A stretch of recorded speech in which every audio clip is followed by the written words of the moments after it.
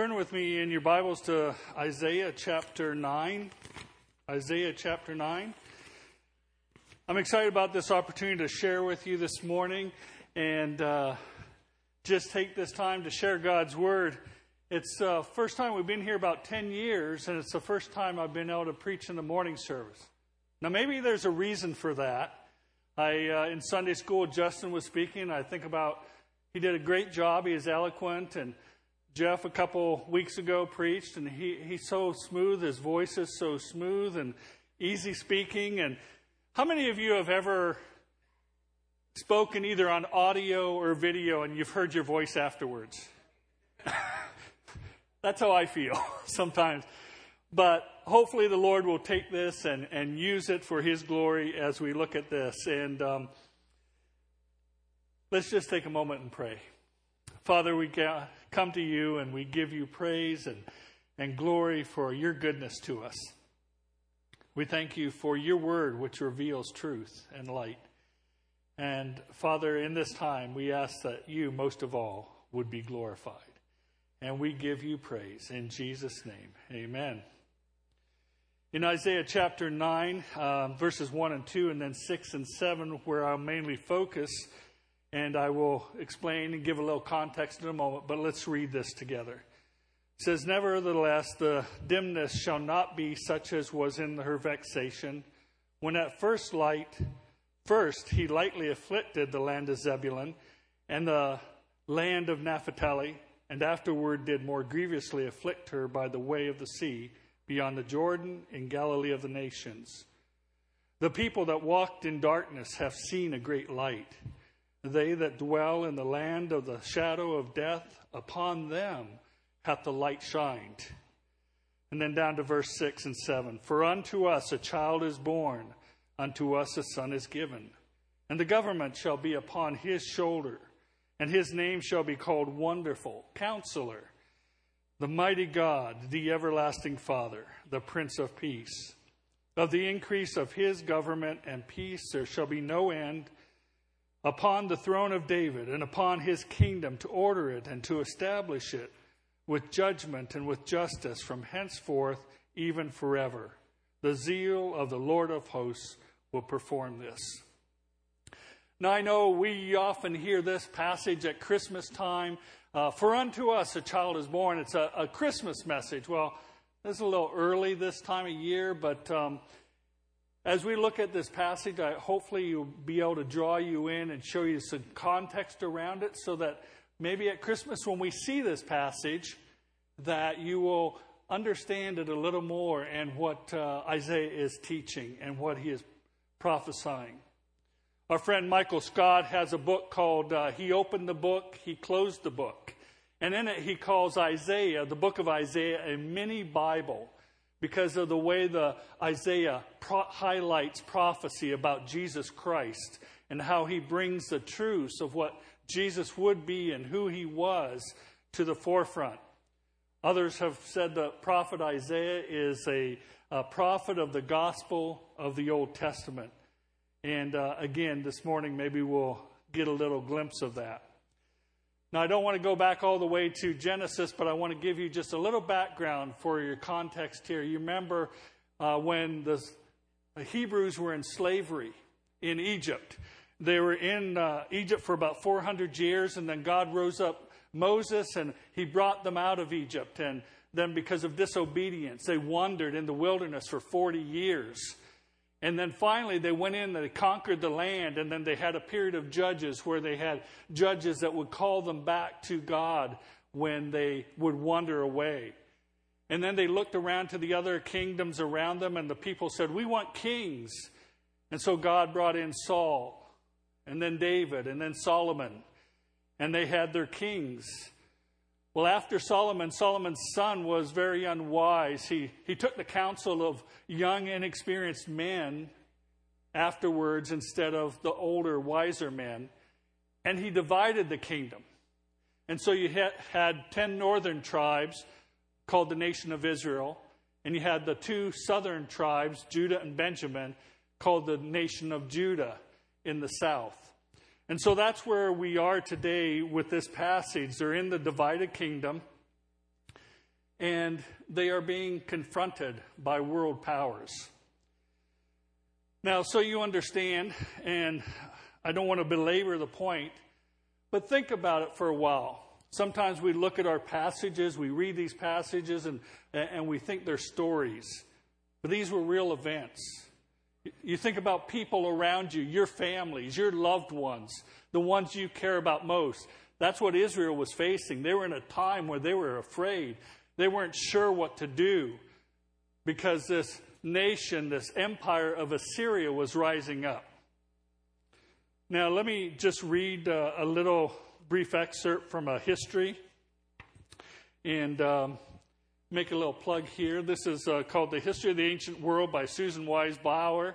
And she has a few history books like this. And I like her because she's very straightforward and simple, easy to read. But she's very detailed. But guess what? Even before it was popular, her parents homeschooled her.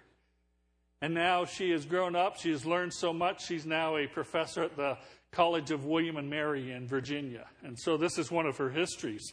She writes a paragraph about one of the Assyrian kings and gives a representation of what these kings were like. Ashurbanipal's reputation. In Ashurbanipal, there appeared full-blown the delight and cruelty which tagged at the heels of almost every Assyrian king who followed. And this is in quote, I put up a pillar at the city gate, Ashurbanipal explains, recording his dealings with the city which had revolted and killed its Assyrian appointed governors. I skinned the chiefs who revolted against me and covered the pillar with their skins. I walled up the others in the middle of the pillar itself, and some of them I impaled on stakes and arranged them in walls about with their skins. Inside the city I skinned many more and covered their walls with their skins. As for the royal officials, I cut off their members. He varied this at other times, making heaps of cut off noses and ears and making others blind, tying heads together on vines and draping them through his gardens. I made a pillar of one of living, a nasty Assyrian invention of taking living prisoners, laying them on top of one another, and covered them in plaster to make a column. I cut off their ears, their fingers, and many others I blinded. Even their young men and maidens I burned in the fire. This is one of the Assyrian kings and representative of many of those Assyrian kings. And this was the kingdom that is coming against Israel at this time. As Isaiah prophesies, he tells through chapter 7 through 12 of promises and curses that are coming. The promises, if they are obedient to God. The curses, if they are disobedient. You see, the problem was when you had the divided kingdom, most of the northern kingdom, the kings were evil. They did not follow God's word. They turned away from God. They rejected him, and they went their own way. They went into pagan worship. They were looking to fortune tellers and people who contacted familiar spirits to speak to them. It's a rejection of God's word and of God himself. So this is the context of what Isaiah is speaking in. And the people of Israel were afraid for their families. They're afraid for what they were facing. And so Isaiah is prophesying to them during this very dark period, during this time when Assyria was putting its eye toward Israel. And most of this is speaking to the northern tribes, but he also brings in Judah because they were part of it. At the end of chapter 8, he's talking about following. He's giving them one last draw to come back, to return to the Lord. They had rejected, they had walked away, and he's pleading, he's saying, if you will turn to me. But then at the last, in verses 21, 22, he says, and they shall pass through it hardly bestead and hungry, It shall come to pass that when they shall be hungry, they shall fret themselves, curse their king and their God, and look upward. And they shall look unto the earth, and behold, trouble and darkness, dimness and anguish, and they shall be driven to darkness. So because of their rejection, because of this coming upon them, because they continued to refuse to turn back to God, darkness was coming upon them. But then verse 1, he says, nevertheless, that dimness shall not be such as a time. And he mentions a couple instances. And then verse 2, he says, the people that walked in darkness have seen a great light. They that dwell in the land of the shadow of death, upon them a light has shined. Isaiah, God's young prophet here, again, is giving them hope. He's giving them a sign that God has not turned away from them, even though they have turned from God.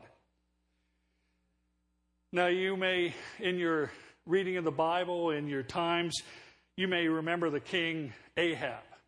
Who remembers who Ahab's wife was, the queen? Jezebel. Not a nice lady at all.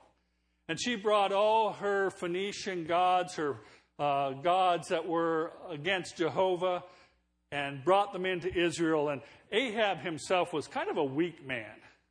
And Jezebel ran things.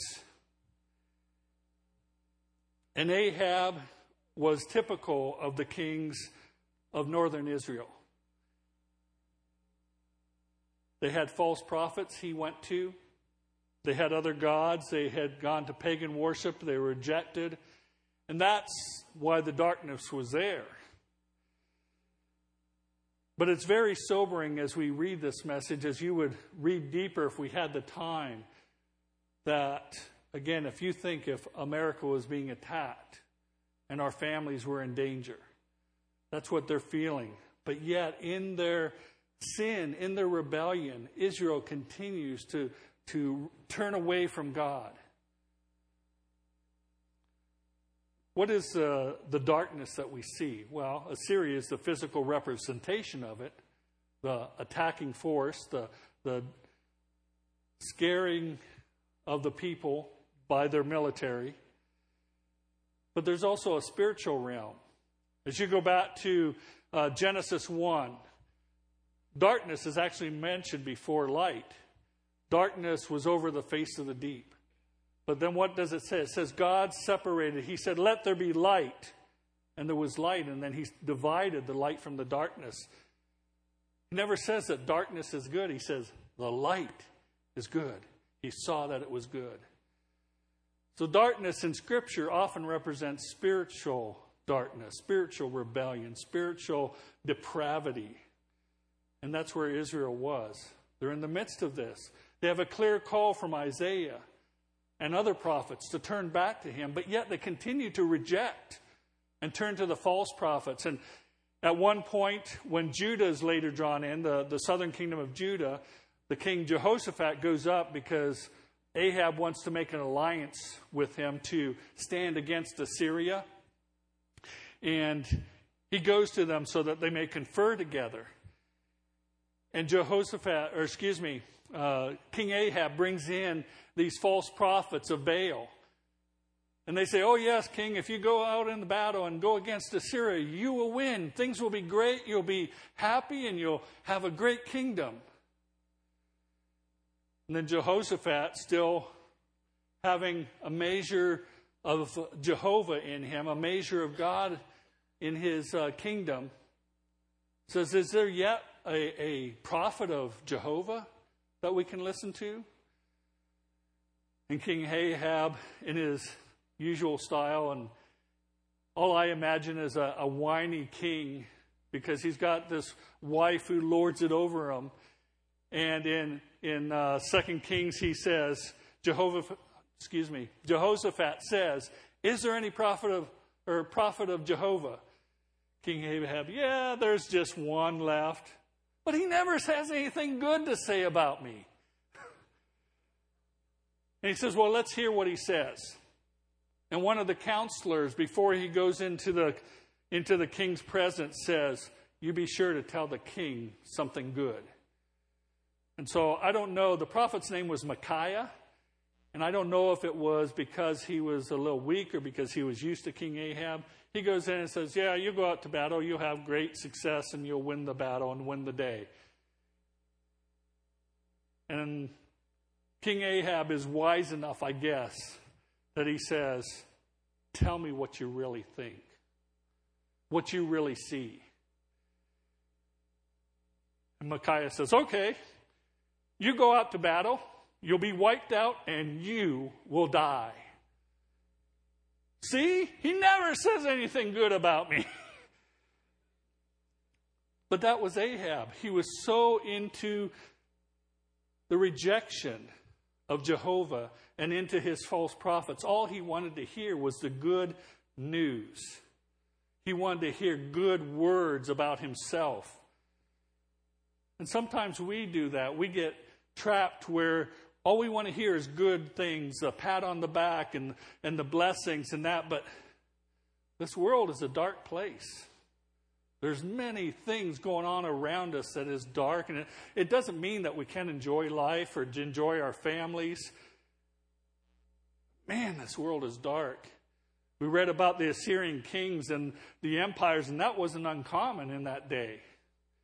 It goes on. But back to the passage. In this darkness, in this time, Isaiah says, the people that walked in darkness have seen a great light. They that dwell in the in the land of the shadow of death, upon them the light has shined. And then he goes on to, for unto us a child is born. You know, even in the midst of evil Israel, they had rejected God. Even in the midst, there were individuals who still trusted in the Lord, who walked after him. And Isaiah is giving them a promise that if you will trust, God will help you. If you trust, he will individually help you. Do you remember what it says about Abraham in Genesis and then again in Hebrews? God shared his word with Abraham, and it says that God credited him as being righteous. And so Isaiah, in the same way, is giving a promise to these people who are facing this trouble. And saying, if you reach out, even if you're surrounded by darkness and trouble, if you reach out to God, he will help you. It's a consolation. Even though we've looked at it many times in the past, let's look at verses 6 and 7.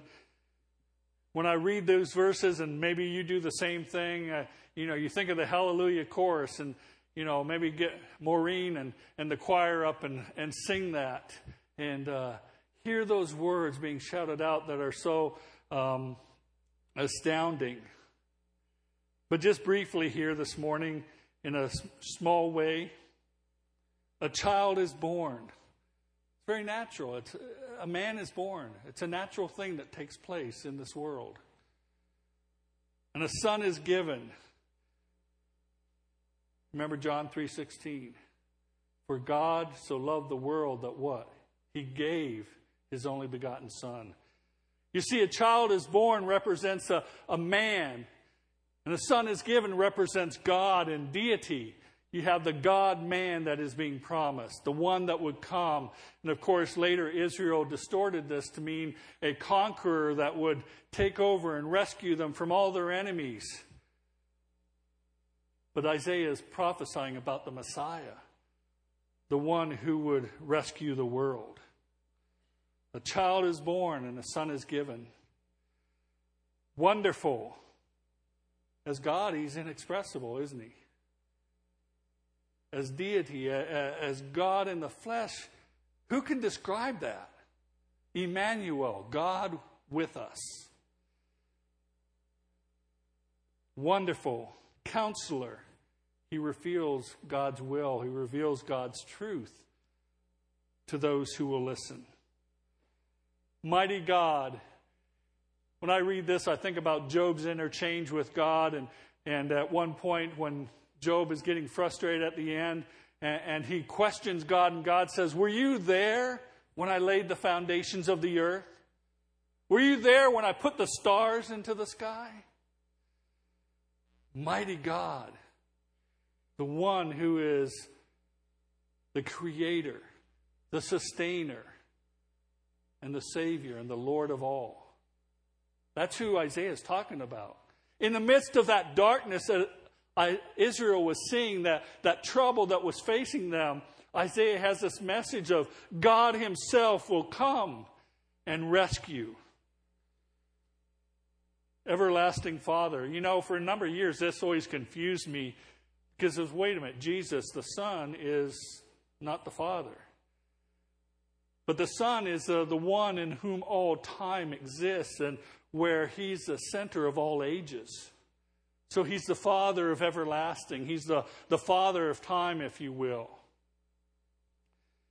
Young people, I don't know in public school if they do this yet and stuff, but they've tried to change some of the dating to where, for years we had, 700 BC and 700 AD, before Christ and Anno Domini in the year of our Lord.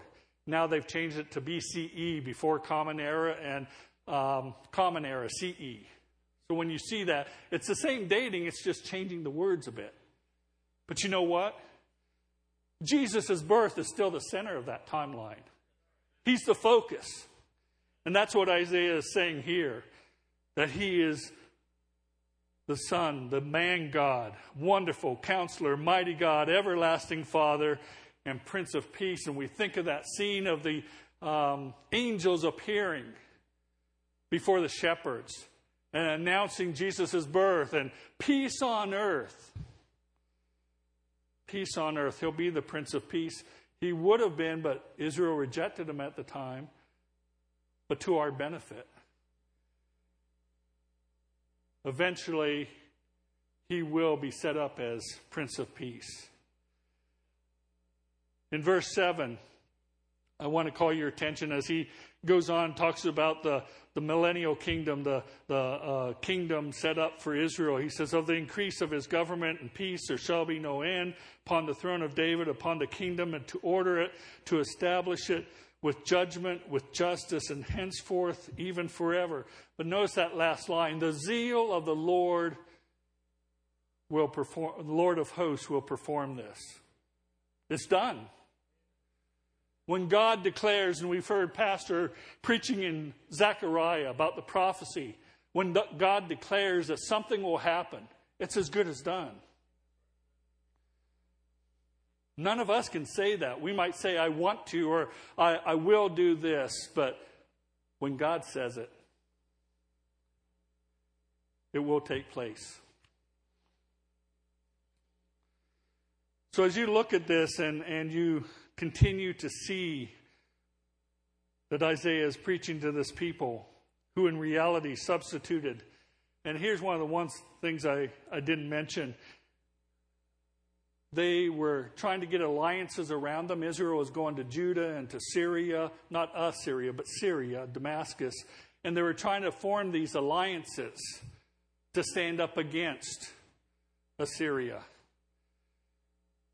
You know, those alliances were a rejection of God and trust in Him. They searched spiritism, those who went into familiar spirits. And it's funny because Isaiah uses a word in one of the latter verses, 19, chapter 8, verse 19. He used those that peep. And sometimes at the night we go out and we hear about peepers and those little noises that we hear. But that's not what he's talking about. He's talking about fortune tellers, those who use their dice or straws and other things to see, or so to speak, see the future. It's a rejection of God's word from His prophets and from God's written word. Sometimes in our lives, where do you go when you're facing danger? Who do you rely upon? Do you go to the Lord? Do you go to His Word? Do you go to Him in prayer? Do you seek godly counsel? Or do you think, I can tough it out. I can do it. I'll go to my friends, which sometimes that's good because if they're godly friends, they can give you godly counsel. But who do you rely upon? Who do you trust in? So, and I don't want to get very technical here or even very simplistic, but what is the darkness? Now, when I was young, darkness to me, when I was 5, 6, 7, my dad's parents lived in northern British Columbia. And they lived out in the bush, right at the end of the bush, or we may call the woods.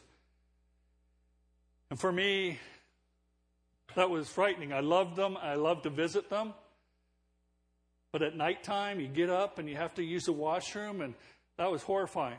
What's so horrifying about getting up and going down the hallway to the bathroom? They didn't have a bathroom. They had an outhouse. The 5, 6, 7-year-old boy, I had to get up, go out in the darkness, and who knows what's out there. And then you had to go to the outhouse, and that was scarier than ever because you might fall in. And it was dark. I don't know about you. My daughter Annika has very good eyesight, and she can see a lot of things in the dark. I'm not blessed that way. I have a hard time seeing things in the dark. Even at night on a clear sky, I can't see the stars. And so when it's dark out for me, it's dark. Generally speaking, darkness is an absence of light. We talked about Genesis 1, but recognize that the Bible, when it talks about darkness, talks about spiritual darkness too. And you see, the thing that prophet Isaiah said to Israel was that darkness that they were facing. Yes, Assyria was a physical manifestation of that darkness, but that darkness they faced was actually spiritual. It was internal. Because they had rejected God. They had rejected His Word. They had rejected His way, and they were following after a false way. Most people, if you talk to them, if you have a friend or a loved one who's going through a very troubled time, and they don't see light at the end of the tunnel, what do we say? Oh, they're in a dark place. So we understand darkness that may not be physical. The opposite of this is the light of God and His Word and His way, and that's what Isaiah is teaching about, specifically or generally about the light of God, but specifically about the Messiah that would come, the one who would bring the light to shine in the darkness. What does light do? Well, some of the qualities are it disperses darkness. It reveals, physically, it reveals darkness. I'm not going to do it, but if we were in here, there's no windows in here. If we'd turn out all the lights, it would be pretty dark in here. I would have a hard time. And you turn on the light, and it reveals what's here.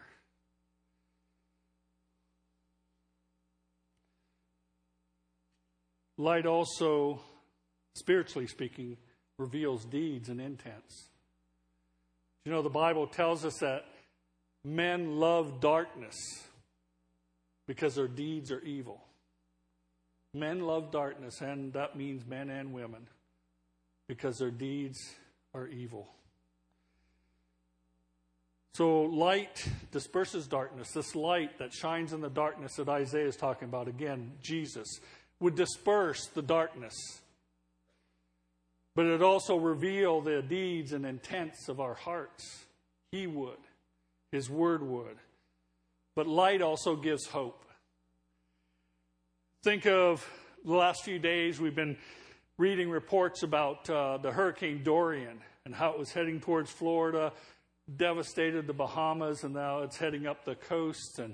And you think about all that's taking place there. And when you're in the midst of that, and when you're facing that, and when I was younger, I was in a hurricane. I was in Jamaica one time when a hurricane hit. And it's not fun. You're not sure what's going to happen. Am I going to live through it? Is my house going to survive? Or is my family going to survive? But think about after it passes. Maybe more of us are familiar with tornadoes. And you see the dark skies and you hear the sirens. And then what happens maybe the next day? The clouds break and the sun comes up. What does light do? It gives hope that there's another day. There's a tomorrow. And so we continue on. And so Isaiah is preaching to the people who will listen that a light is shining in the darkness, and that a child would be born and a son would be given. So how is Isaiah's prophecy fulfilled? Well, go with me to John's Gospel, chapter 1. John chapter 1.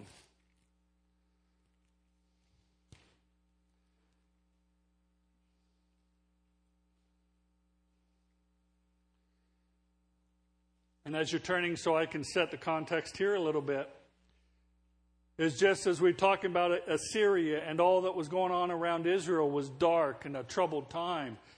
We had the Roman Empire at the time John wrote this, during Jesus' day and John's day. The Roman Empire was in charge, and it was difficult. There was a little measure of freedom, but they were brutal too. You think about crucifixion, what a horrible, extreme means of torture that was. John chapter 1, verses 1 through 7. In the beginning was the Word, and the Word was with God, and the Word was God. The same, speaking of the Word, was in the beginning with God. All things were made by Him. So we turn from Word to Him. And without Him was not anything made that was made. In Him was life, and the life was the light of men. And the light shineth in the darkness, and the darkness comprehended it not. There was a man sent from God, whose name was John. The same came for a witness, to bear witness of the light, that all men through him might believe. He, speaking of John, was not the light, but he was sent to bear witness of that light. And that was the true light, which lighteth every man that cometh into the world. He was in the world, and the world was made by him, and the world knew him not. So John, right away, he talks about this Word, and this Word comes into the world, and he's the light of the world. And so paralleling Isaiah, he's saying this is the light that was promised. You remember John is the witness to this light. You remember the story of John's birth? His parents, Zacharias and Elizabeth, were older, just like Abraham and Sarah in the Old Testament. And Zacharias performed duties in the temple, and he goes into the temple one day, and an angel appears to him and says, "You will have a son." And he explains to him, and Zacharias doesn't believe him. And so the angel says, "Because you would not believe me, who stands before the Lord, you will not speak until these things be accomplished." And so Zacharias comes out and he can't speak. He mutters and he asks for things to write down so he can explain what's going on. And just like when Abraham and Sarah were told, Sarah laughed because she couldn't believe that she could have a child in old age. Zacharias didn't believe this message that this could happen. But sure enough, Elizabeth becomes pregnant, and she goes through these months, and it comes to the time when John is born that everyone's talking about, what are you going to name him? And everyone's thinking about, Zacharias or a grandfather's name, and Elizabeth says his name is John. Well, there's nobody in the family by the name of John. And they all start turning to Zacharias and say, what is his name to be? And he asks for a tablet, and he writes down, his name is John. Because he believed now. Briefly turn with me, keep your place in John there, but turn with me to chapter 1 of Luke, verse 79. This is a place that I've just been speaking of, and Zechariah Soon as he writes down his name is John, he receives his ability to speak, and he starts prophesying. And in verse 68 and 69, he says, "Blessed be the Lord of Israel, for he hath visited and redeemed his people, and has raised a horn of salvation for us in the house of his servant David." Zacharias was prophesying, seeing that this was the promised light, the promised son that Isaiah foretold. Look down at verse 79 if you have any question. This is still his blessing, his prophecy. He says, "To give light to them that sit in darkness, and in the shadow of death, to guide our feet in the way of peace." Zacharias knew exactly who this light was. His son was going to be the one to prepare the way. But he knew that he was the promised one that Isaiah talked about, that would be a light to the people who walked in darkness. "For unto us a child is born. For unto us a son is given." Jesus Christ is that light. Jesus Christ is that light. And again, lest you have any doubts today, we have all kinds of, I'm not sure what you want to call it, technical stuff, and we're more refined today. We don't go out and impale our enemies on spears. But guess what? Today's world is just as dark as the day of Assyria or the day of the Roman Empire. There's moral relativism. People are starting to say whatever goes is good. Whatever goes is good. The world is dark and it's not getting any better. You know, I read a couple months ago about a lawyer who wrote an opinion editorial in a newspaper. I don't remember if it was the New York Times or what it was, but basically she was making a case that pedophiles can't help themselves and they should not be criminalized. Just this past week, I read an article about a professor in Sweden. And we don't have the time to go into all the details, but because of climate change and blaming humans and the population and burying humans and that, he was starting to advocate cannibalism. Can you believe that? Nothing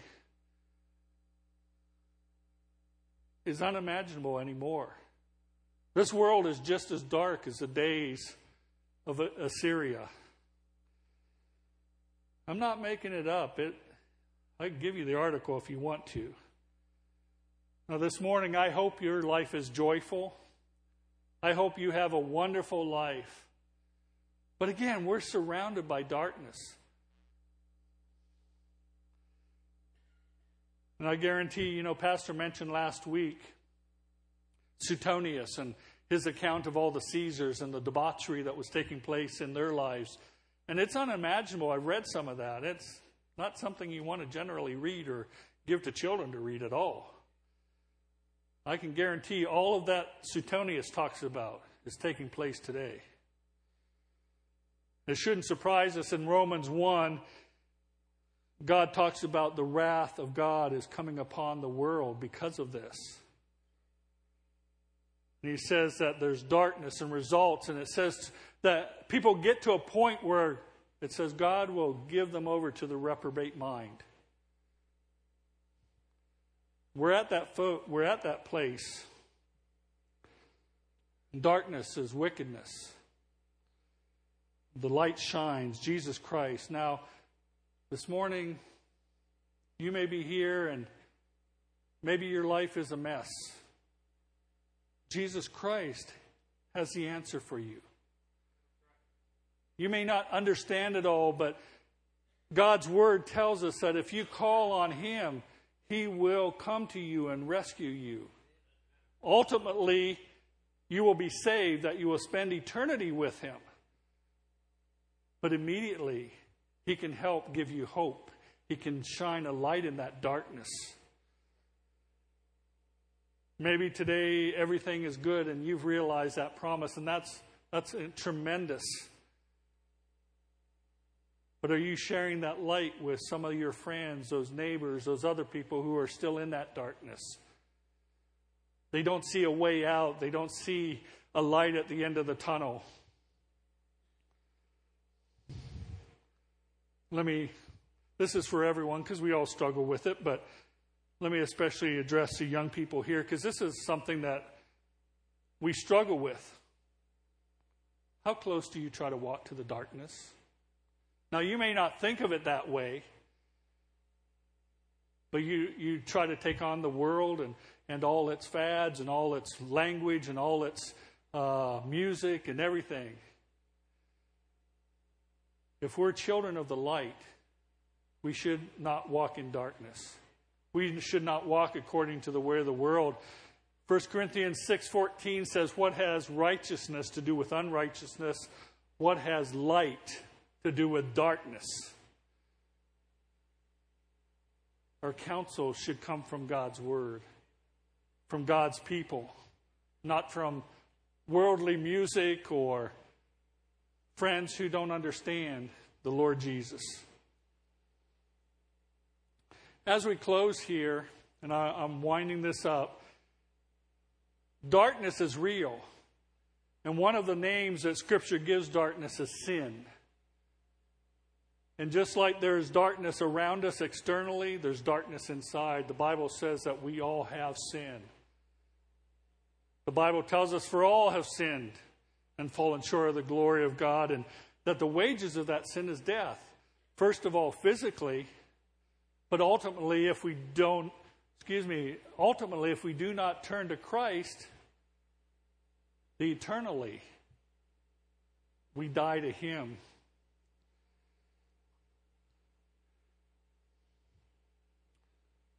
John 14:6, Jesus says, I am the way, the truth, and the life.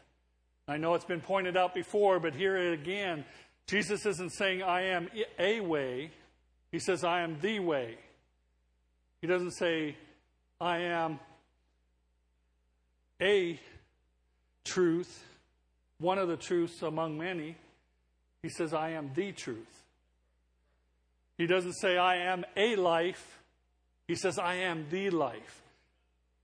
Do you remember what John said back in chapter 1? Or it says, the light shineth in the darkness, and it comprehended it not. But it says that He was the light and life, and it was the light of man. Each one of us needs to come to a point where we make that decision. Just as Isaiah was speaking to the people in Israel and saying, there's consolation, there's hope, there's help, there's a light for you.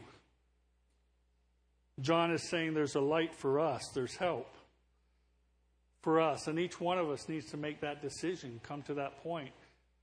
Whether our life is pretty good or whether we are struggling to make things go, whether we have the world falling down around us, Jesus is that answer.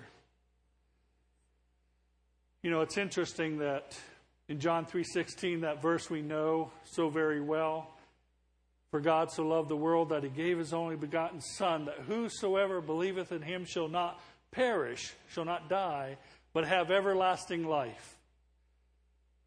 But just a few verses later, there's a reminder that says men love darkness because their deeds are evil. This morning, as we go through the world, the dark world, John gives us the answer. He is that light. But in John 1:12, he says, but as many received Him, speaking of Jesus, the light, the Word that he's talking about, but as many as received Him, to them He gave power to become the sons of God, even to them that believe on His name. Folks, this morning I trust that you already know Him and that things are good. Doesn't mean everything's perfect. Doesn't mean every day is going to be the, best day ever. But when we have those struggles, when we have those times, we have Him to go to. We have His Word to counsel us and to help us through those times. Folks, if you're here this morning and you've never received Jesus Christ this morning, I would pray that you would not leave this place before making that decision. The world's not going to get better. It's not going to change its ways. It's not going to get brighter and everything and everyone friendly and happy. And the world waxes worse and worse. But as Isaiah said, there is a light that shines in the darkness. Jesus is that light. And He's waiting on you. He's waiting to hear from you. Let's pray. Father God, I thank you for this time. I thank you for your word that gives us hope. That even in the midst of a dark world, we know that the Lord Jesus is there.